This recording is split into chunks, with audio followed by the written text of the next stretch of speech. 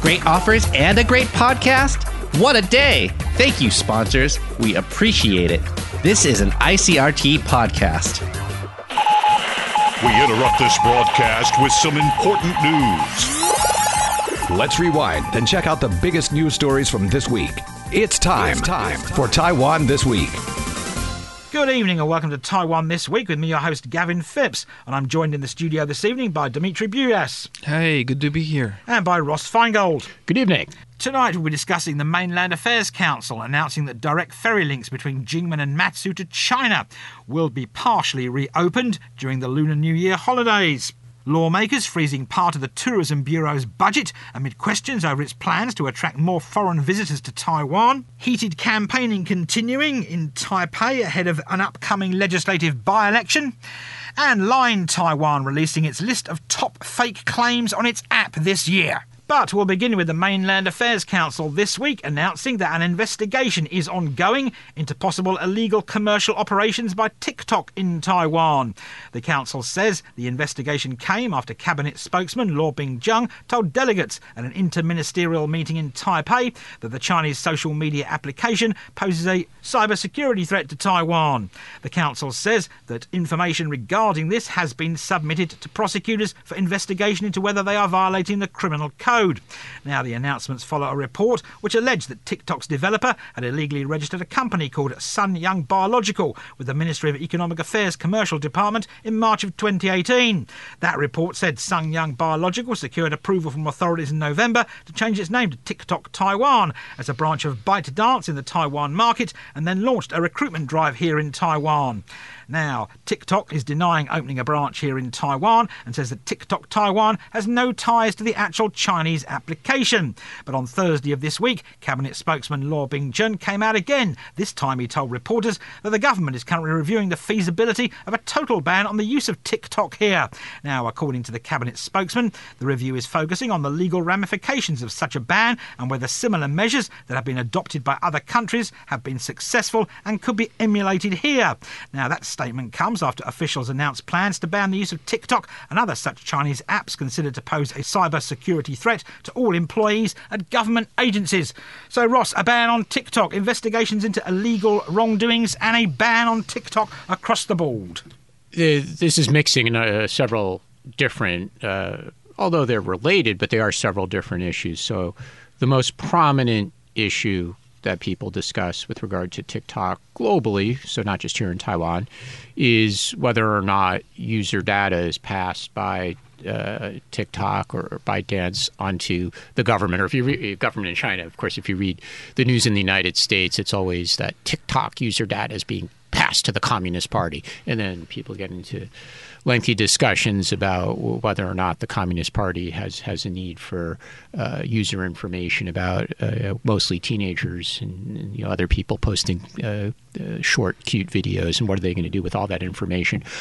So typically the initial concern with regard to TikTok is that user data may find its way into the hands of the Chinese government, and frankly, TikTok has been caught.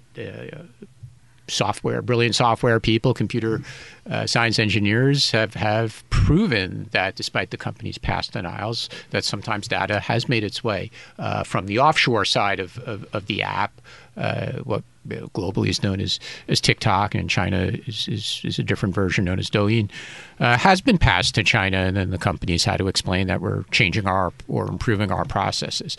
So the first concern has always been the data usage, and the next concern is the content, and this part is getting more attention globally versus the initial concern, and that is, Gavin, if you are a dedicated TikTok user, and I'm sure all the listeners know that you are, they could go to Gavin's TikTok account and see him dancing around and doing the latest TikTok fads, that when you are looking at the app, you're going to get content will be pushed to you that is basically pro-China propaganda for China, meant to portray the United States or Western countries in a bad light. So this concern is getting increasing attention because it not a surprise. It turns out that with the growing popularity of TikTok, or the more time that people spend looking at the TikTok app, they're using it as a news source the way they might have used Facebook or maybe Twitter as a news source when using a phone. So that's the second concern, is whether or not people globally, or specifically here in Taiwan, are getting propaganda, for lack of another or more scientific term. And the third concern that is being thrown into this discussion here in Taiwan is whether or not TikTok has directly or indirectly established an onshore business in violation of applicable laws and regulations about Chinese companies doing business in Taiwan, or Chinese media companies doing business in Taiwan. They didn't go through the proper procedures. They've tried to figure out some creative way to avoid that. And that's come up before with Chinese media companies, big or small. And the simplest way to describe that would be if a Chinese media company contacted me and said, Ross, can you do some business for us in Taiwan? And I said yes. And I start calling up ICRT saying, do you need content from China, or can you pass me some content from Taiwan and I could get it out to a broader audience? And I didn't register that properly. So then I'd be in violation of the law, because you are supposed to go through certain procedures to register what's basically a Chinese backed business. So that's the other issue that's in the mix. I do think it's a bit unfortunate that all three are getting thrown together in one conversation, and then it's unclear what exactly the issues here are. The simplest one is probably the third one, right? So if this company in Taiwan that may or may not have a relationship with TikTok or ByteDance actually does, and they didn't go through the proper procedures to register what's basically an investment in Taiwan, you violated the law. So that one is pretty simple. The content one, we have endless discussions in Taiwan about whether or not people are watching stuff on the internet that comes from China, and whether it influences them to be more pro-China or vote a certain way, because this always comes up around election time and as well. That one's a bit harder to prove. And then the first one that I mentioned was the data security. And yeah, that's a legitimate concern as well. But whether it justifies a complete ban, I think there'll be pushback from free speech advocates here saying you can't ban the app entirely. Ban it for government officials because they work for you; they're your employees. You could do that, but a blanket ban, it's not going to work, because people are going to download it and use it anyway. Well, there are many reasons why governments in Taiwan and the United States are thinking about changing laws to provide better security against TikTok, but I'm not sure if I understand how this app can be a threat to national security. I don't see the huge loophole in protecting Taiwanese youth from Chinese influence either, knowing that YouTube, Facebook, IG, Twitter, they all work exactly the same way. If you pay for advertisement, you can easily promote whatever content. Yes, we can argue that the app collects search and browsing history and potentially keystroke patterns, but please, the operating system installed on 100% of the phones globally come from the US, and we shouldn't undermine the whole system just to demonstrate that the app is evil for two main reasons. Number one, apps cannot collect biometrics patterns, including face prints and voice prints stored on your phone. That's what Apple Computer says. If this is the case, then all apps can do it. And this is a national security problem so huge that we should never use our cell phones again. Number two, we learned a long time ago that political parties, spy agencies, and foreign governments in the West can use social media to target opponents, like in the Cambridge Analytica and Pegasus spyware cases. This is a global issue at the operating system level, not just the app level. Yes, China is likely using social media to promote its ideology, while Western countries and Taiwan in particular do too. So the problem is that we let kids understand this on their own, and blaming TikTok and letting other social media platforms doing exactly the same is not helping. So, but here is my question. Why would a government official use TikTok on his phone in the first place? Because if it's a company phone, the company can decide what app you can install on your phone. So if it's a government phone, this is a problem that can be easily solved. Yeah, and that's why governments are solving it, right? I mean, as I said, if governments want to ban it on government-issued devices, then they can, because those are their employees. They could. But do we need a TikTok-only law for that, or we should maybe also ban YouTube and Twitter and the others who work pretty much the same way? Well, for government employees, I would say ban them all, because government employees are paid by the taxpayers and they should be doing their jobs. They shouldn't have any of these apps on their phone. So, I mean, to me, it's a non-issue in the context of government employees and government-issued devices. To me, again, that's just a non-issue, because from a productivity perspective and a security perspective, if the employer, in this case the government, whether that's federal government in the United States or state governments in the United States or the central government in Taiwan, wants to ban it on government employee devices, yeah, sure, why not? But again, the more complex question, and specifically here in Taiwan, because we're talking about Taiwan government and Taiwan users, is the feasibility of banning it. You would prohibit app stores in Taiwan from making it available or making updates available. I think the internet-savvy population of Taiwan is going to find that nonsensical, because they're going to figure out how to go around that. You have so many people who travel to China anyway, they would download the app or updates there. So I think the feasibility of a complete ban on the app in Taiwan is almost non-existent. Of course, Dimitri, people in Taiwan do use WeChat in large numbers because, of course, they have family and friends in China. Yeah, they also share the same content online in WeChat. So, well, the content might move from one platform to the other, but since the logic is the same, you pay, you can push it to anyone. So maybe that will bring more revenue to YouTube and less revenue to TikTok.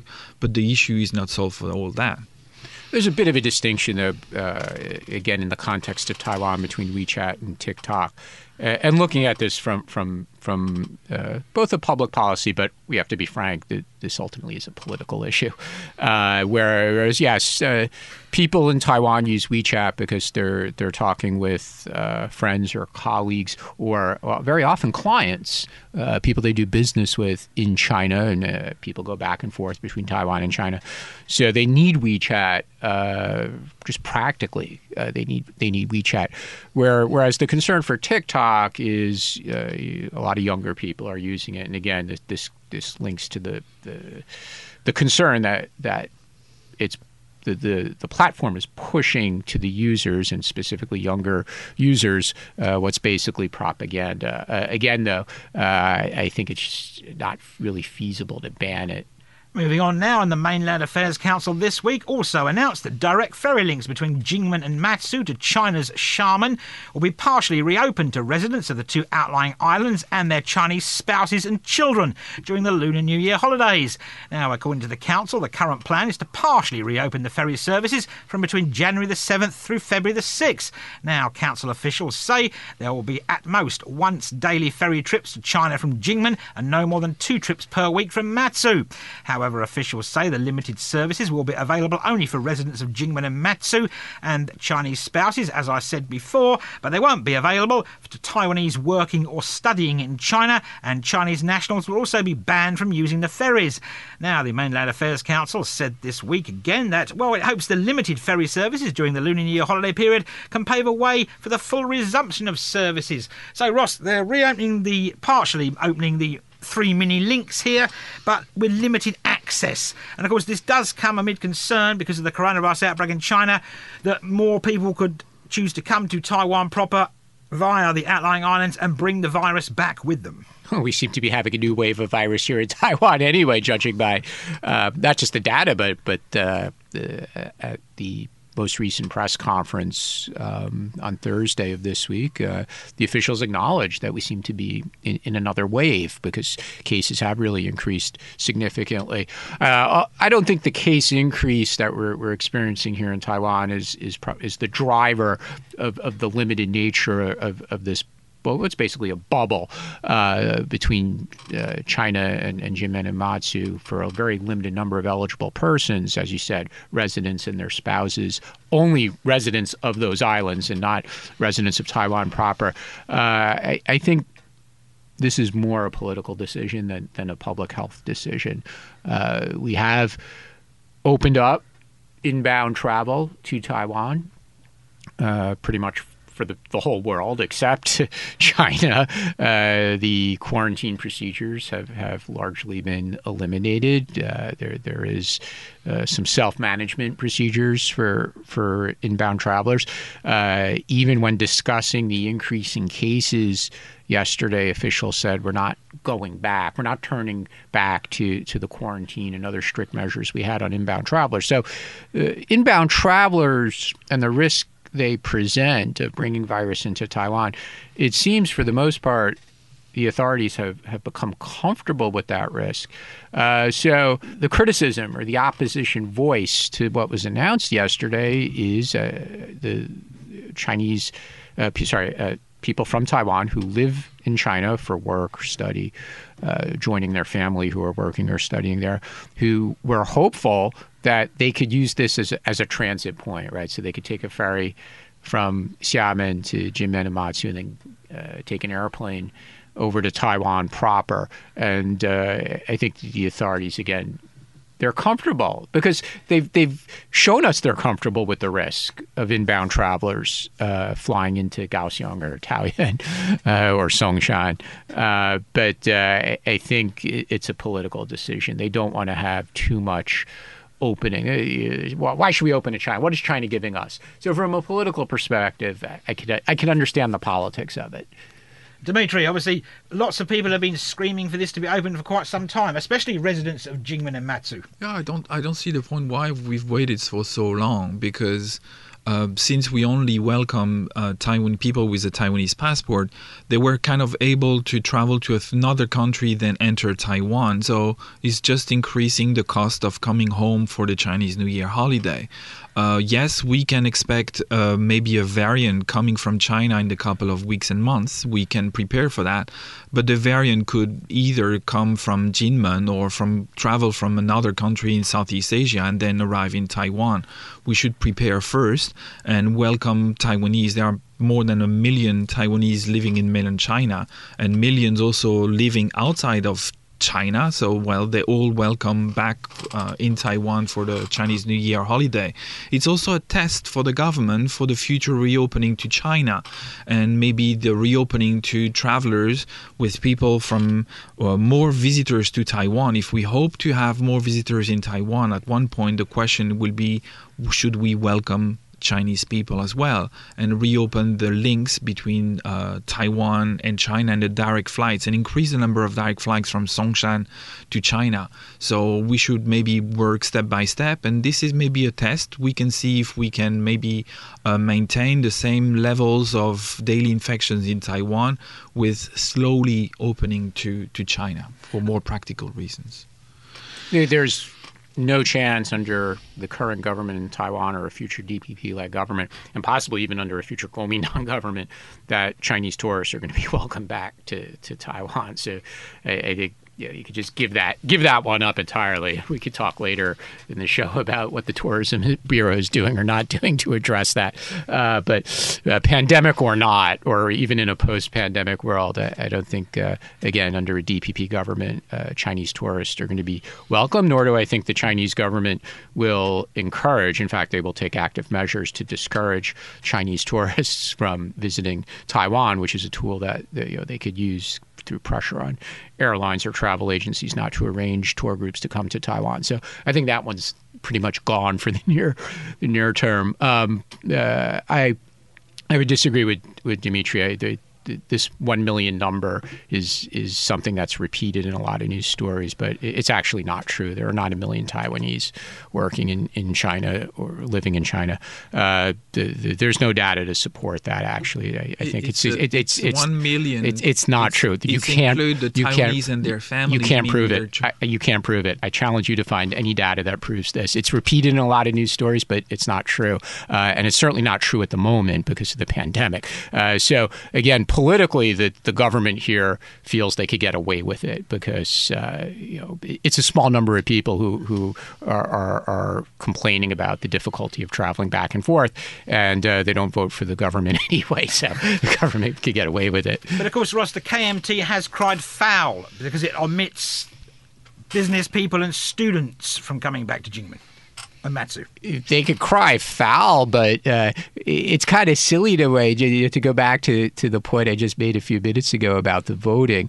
Every presidential legislative election, right? There's always the attention on support from the Taiwanese who live in China. They're going to donate a lot of money, which they actually rarely do. And then the next story is, they're all going to fly back and vote, which actually very few of them do. And in the last few elections where the DPP, presidential and legislative yuan elections where the DPP crushed the Kuomintang, these returning voters turned out to be a complete non-story and completely irrelevant to the result. So in a way, it's this constant hope that the Kuomintang has that they're doing something for a constituency that makes a difference in elections. They're probably just wasting their time and resources, though. And we have to take a short break now, but we will return after these rather important commercials.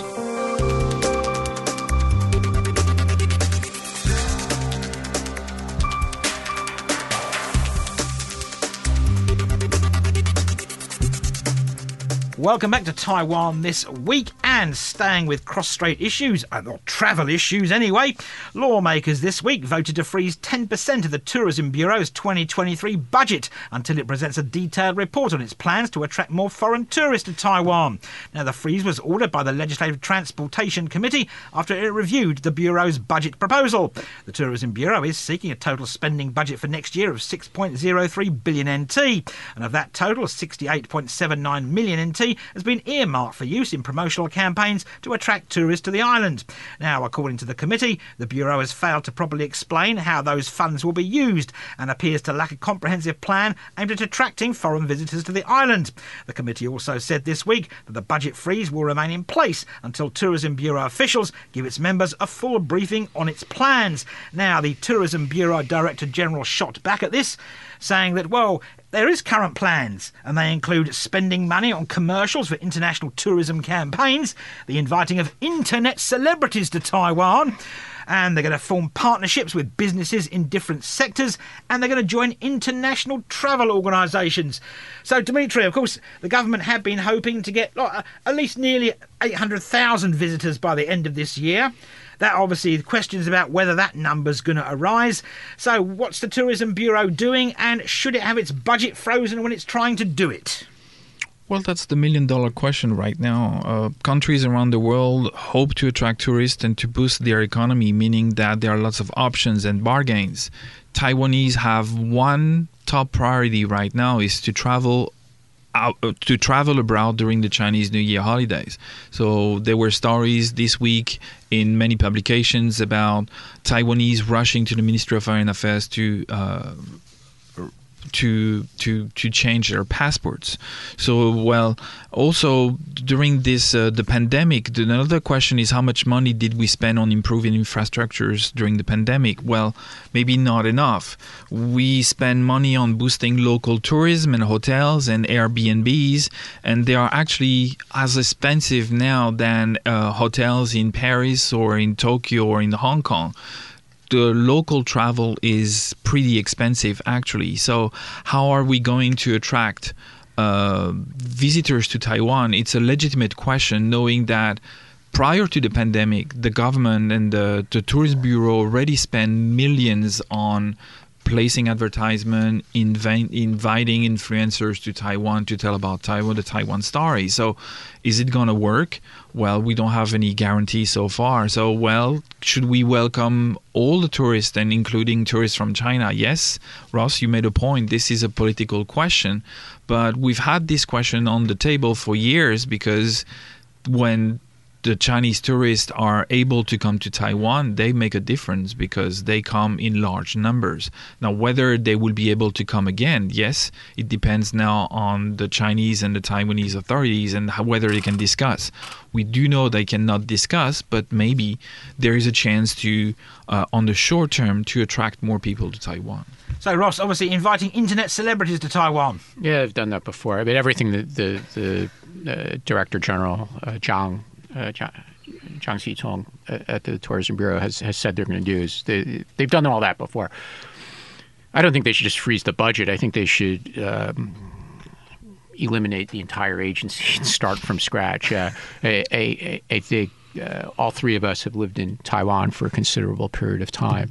And strictly anecdotally, but myself and frankly a lot of foreigners I know in Taiwan have often thought that the two most underperforming agencies in the Taiwan central government are the Tourism Bureau and the Immigration Agency. Now, the Immigration has dramatically improved their service quality over the decades that I've lived in Taiwan, and I don't just mean the ease of transacting with them when you go. I mean, they're actually quite nice at the service counters, and they answer your questions. And frankly, they're quite patient with some very rude foreigners that I've seen there as well. But also, they've changed the laws and regulations, which I'm sure a lot of the foreign residents in the audience would have some experience with. So they've kept up with the times. But the Tourism Bureau has just historically been a real underperformer, and compared to its regional peers, when you see the tourism promotion campaigns conducted by Japan, Korea, Singapore, Malaysia, Philippines, Vietnam, Cambodia. If Myanmar hadn't had a military coup and now basically a civil war, I probably would have added them as well. Taiwan is just, you just wonder what is wrong. You have a big budget, you spend money, you keep doing the same things. Okay, great. You put some bus or billboard ads around the region. If people have traveled to Hong Kong, they may have seen the Tourism Bureau ads on the sides of the tram in Hong Kong. A couple of years ago, you spent some money to open some offices in India because you said you're going to get middle class or upper middle class or even wealthy Indian travelers to come to Taiwan. You said you're going to make Taiwan more Muslim friendly and get travelers from the Middle East. But as Dimitri said, the big source of travel and frankly, the domestic industry is they're just better at welcoming the Chinese tourists, and they're just not as welcoming to the non-Chinese tourists for a variety of reasons. Language is one of them. Quality of the facilities is another. So what happened in the couple of years before the pandemic, the government gave a lot of subsidies for flights and hotels to what were basically backpackers from the Philippines and Vietnam. You call that a big victory because you say, oh, well, look how many more travelers came from Southeast Asia. But yeah, a lot of them were backpackers. And as Dimitri said, the Chinese tourists come in groups and spend money. The average daily spend was good enough to support a growing industry, but the backpacker travelers don't spend that much money. But we'll be sold on this as a big victory, and that's probably what they'll do afterwards. And I'll make one final point, which is why I think the Tourism Bureau needs to be dismantled and started again from scratch. And I encourage the audience, go to the Tourism Bureau's website, read Director General Zhang's biography, and you tell me where in his biography he has the right experience to be running this. Yes, he's worked in the Bureau before, but prior to working at the Bureau, he worked in the Highways Agency. And initially, when he entered government service, he was in law enforcement. So we have a guy who has a law enforcement background and a highways, a roadworks background, is running the Tourism Bureau and talking about how to bring international tourists. Sorry, this is a job that requires somebody who worked in the industry, which is something Taiwan government rarely does, bring in someone from industry to run an important agency like this, right? But this is a job that requires somebody with the right marketing or the right travel, hotel, the relevant recreational industry experience. And sorry, Mr. Zhang, you're just not the right guy for the job, in my opinion. So, Dimitri, I mean, Ross, they're saying not physically, but you should blow up the tourism bureau and start again? Well, I would start maybe with working better on improving infrastructures, because whenever an attraction is popular, it's overpacked and you feel overwhelmed with a lot of people, and then you will see trash around, people not following rules. And if you want to attract foreigners to Taiwan, you need to also acknowledge what foreigners like to do. You can't base your campaign on visiting night markets, because a lot of foreigners are picky eaters and they're not overwhelmed when they just see those snacks, junk foods at the local night market. So you need to tailor and segment your market in a different way, and make sure that you have a quality experience when you arrive at those locations. And these are really matters to Westerners when they visit a country, and they're always in awe when they go to Japan and say, wow, it's so clean, it's so easy. And these are the kind of feelings we want foreigners when they travel 8,000 kilometers to have, not just what a mess, okay? Be careful of the scooters. And we are very unhappy when we hear of stories like the story about 2 weeks ago from CNN saying that walking down the streets in Taipei City can be kind of risky. Well, there is a point, okay? You need also to acknowledge our maybe weak points and work on these. And we hope maybe the Tourist Bureau, and I believe they do their best, take into account these and not overreact when a foreigner say, well, could be better. And Ross, I mean, this brings us to the argument about maybe the government could look outside of Taiwan to a non-ROC national to sort of do something high up in the Tourism Bureau, as in, like, you know, we come back to who could run the airlines here. There's been a big thing. Foreigners, they can't bring foreigners in to run the airlines, like China Airlines, because it's a no-no, frowned upon. Could they get an expert in tourism from overseas? They wouldn't do it. They wouldn't spend the money. This was, by analogy, something that came up in recent weeks because of the ban from China on certain products produced by Taiwan tobacco and liquor. And people said, well, they got to export more. So, well, look who's running the company. You have people who started their careers as civil servants, basically, in TTL and rose up through the ranks. But if you have somebody who started their career in the bottling plant in Hualien, and then you say, okay, the guy's got promoted up the ranks, well, congratulations to you. But this is not the person who really has the right experience to improve sales in United States or Western Europe or other markets around the world. And nobody would ever, no foreigner, I mean, no one is going to leave Anheuser-Busch, Ambev, or Coca-Cola and come work for TTL.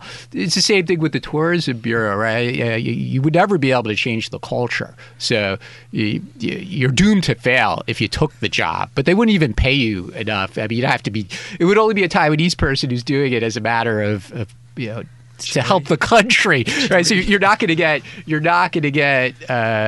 somebody coming out of Hilton or even the Trump organization to come to Taiwan and run the tourism bureau. They're never going to pay them enough to leave that kind of job and come work for the tourism bureau. So it's basically what you're proposing is basically impossible. And again, there's a lot of cultural issues, and Dimitri mentioned some issues which I think are cultural issues. They're not things that the Tourism Bureau can change. I mean, they can't change the scooter issues.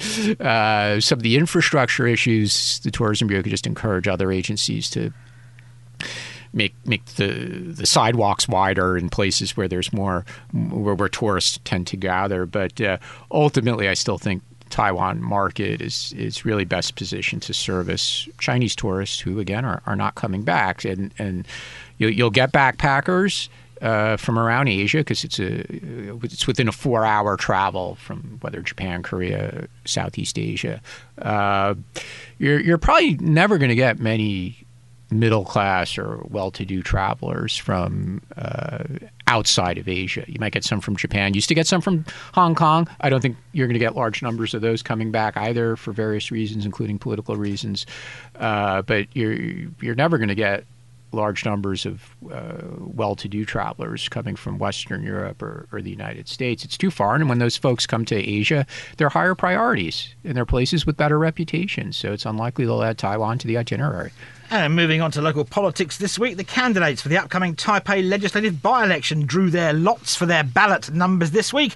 Now, the DPP's Enoch Wu drew number 1, the KMT's Wang Hongwei drew number 2, while independent candidate Xiao Helin drew number 3. The so-called lucky number draw, though, comes as the DPP and KMT candidates are continuing to butt heads and trade allegations of running dirty election campaigning filled with false accusations and mudslinging. So, Ross, I mean, you've been looking at this by-election build up and up and up and up until it bursts finally on January the 8th. I mean, is it a dirty campaign? Similar to every election campaign in Taiwan, it's not much different than, for example, some of the recent municipal leader elections around Taiwan at the end of November. The issues are the same issues. Some of them are war issues for a local election and not a legislator, but they are talking about some national issues as well. But again, a lot of the issues are traffic, Songshan Airport. So people focus on the issues for the constituency, which is good. But there should be some national issues discussed as well. But a lot of it is you could call it dirty mudslinging. It's my side against your side, and ultimately the cost here is there probably isn't enough discussion about the substantive issues because there's all this literally he said, she said, since there is a male and a female candidate, and I feel bad for the third, the independent candidate, because nobody talks about that. Well, there is some excitement, but I can't feel the heat right now. And I guess the candidates are trying hard, but it's really difficult to attract media attention after a long, kind of boring campaign trail for the local election. So, well, there are some issues like the elephant in the room, this Songshan Airport thing. We've discussed this many times already, but there were some interesting comments this week about the AIT, who is supposedly against the idea of moving the airport. It was kind of a bit slightly new. There's also this question about extending the requirements for the military service, because Enoch was in the military not so long ago.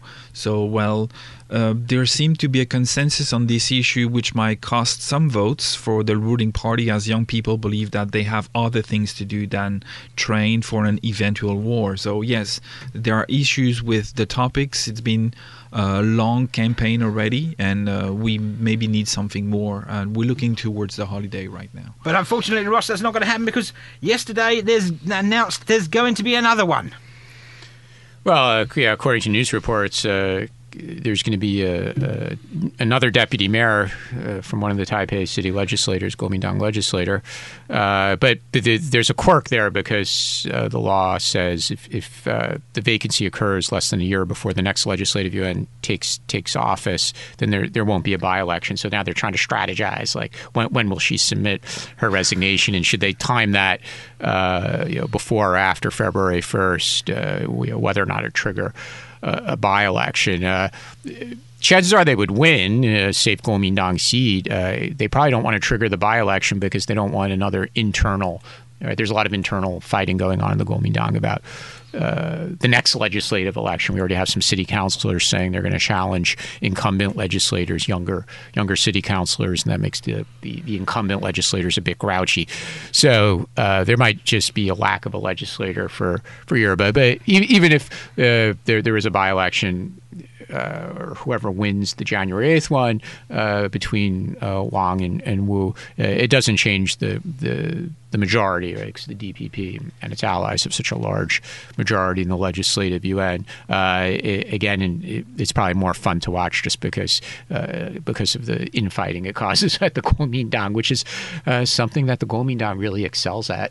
I mean, do you think people do have election sort of fatigue? If they do, you better get over it, because this is a nonstop campaign season that began months before the voting day for the local election, as the parties completed their candidate selection procedure over the summer, July, August, and then we went into the weeks preceding the campaign in September, October, November, and voting day.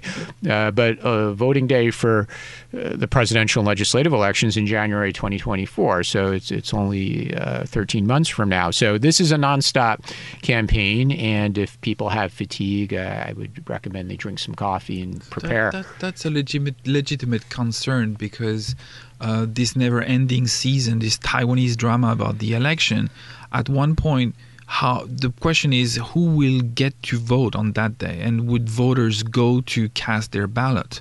Because we will have another big drama for the presidential election, and without a break in between, parties will not be ready and will not have to maybe enough consensus to start the presidential and legislative election campaigns. And keep in mind, just to go take your point one step further, is in some situations, now it could be for the president or it could be for legislators, the parties might also have to have party primaries. Yes. So and that's always a big game as well, right? Because who's ever the chairperson always tries to manipulate the primary process to favor themselves if they are seeking to be nominated for president. And that might happen with both, I should say all three. That might happen with the Nationalist Party, the Democratic Progressive Party, and the Taiwan People's Party. Although in the case of the Taiwan People's Party, there probably would only be one candidate, Ko Wen-je, mayor. Ko Wen-je, we call him mayor for another couple of days.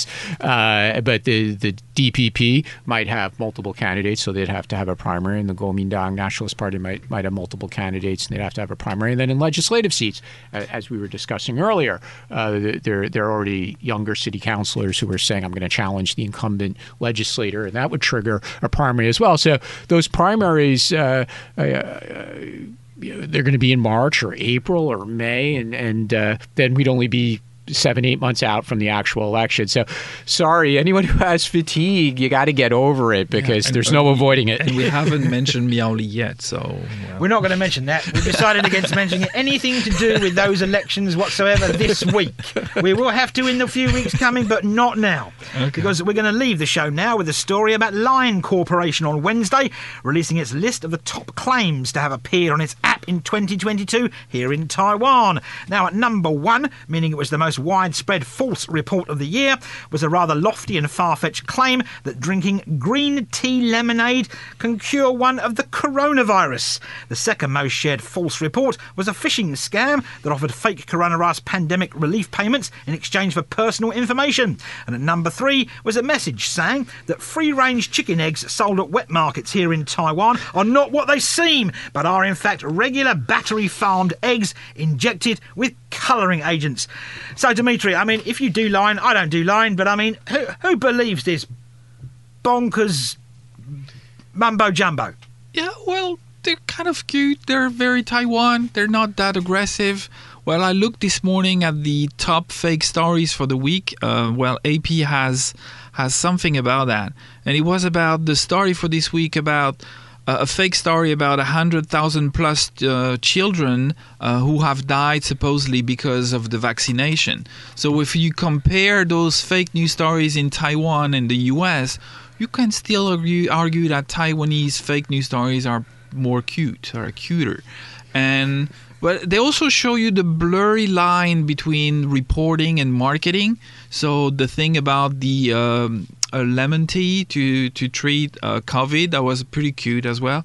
And it also shows you that in Taiwan, everybody can be a reporter, everybody can open a media outlet, and I think it's one of the only jobs in Taiwan where you don't need any qualification to start working. So, Ross, I mean, have you been drinking green tea lemonade, putting your personal information on the internet, and eating eggs that might not be free-range eggs? Well, as a vegan, I fortunately avoided those fake eggs. I did try to put a story out online that Gavin Phipps of ICRT was going to give away 10,000 free chicken patties because that's the free fried chicken patty giveaway is something that happens very often here in Taiwan for various marketing reasons. Unfortunately, it didn't get picked up by a lot of Line users. So next year, hopefully a year from now, the three of us could reconvene and talk about Line's 2023 top fake news stories that got passed around or forwarded. And Gavin, I'm going to make it my mission to put out a fake story about you. Do feel free. I won't mind at all. But Ross, I mean, do you think like, Dimitri had a point? I mean, obviously that the 100,000 children dying, or whatever the number was, lots anyway, of children dying, is a bit extreme compared with the Taiwan ones, which you look at and you go shrug your shoulders and go, someone's having a laugh. It's an interesting point, and actually that does link back to the earlier conversation we had on this show about TikTok and concerns about what people are reading, and are they reading things that are propaganda, or could even, from a public health policy perspective, be dangerous. The Taiwan government prides itself, and I think we could say that because they keep telling it to the international media. One can just see all the international media coverage about the Taiwan government is such a great fighter of fake news, and they have such well-developed processes at this point. So there is the risk, and then it's up to the platform, in this case Line or regulators. And to be fair to the pandemic officials, they've made a genuine effort to rebut these kinds of stories. When they had the daily press conference, they don't anymore. They would frequently show some of these fake news stories and point out.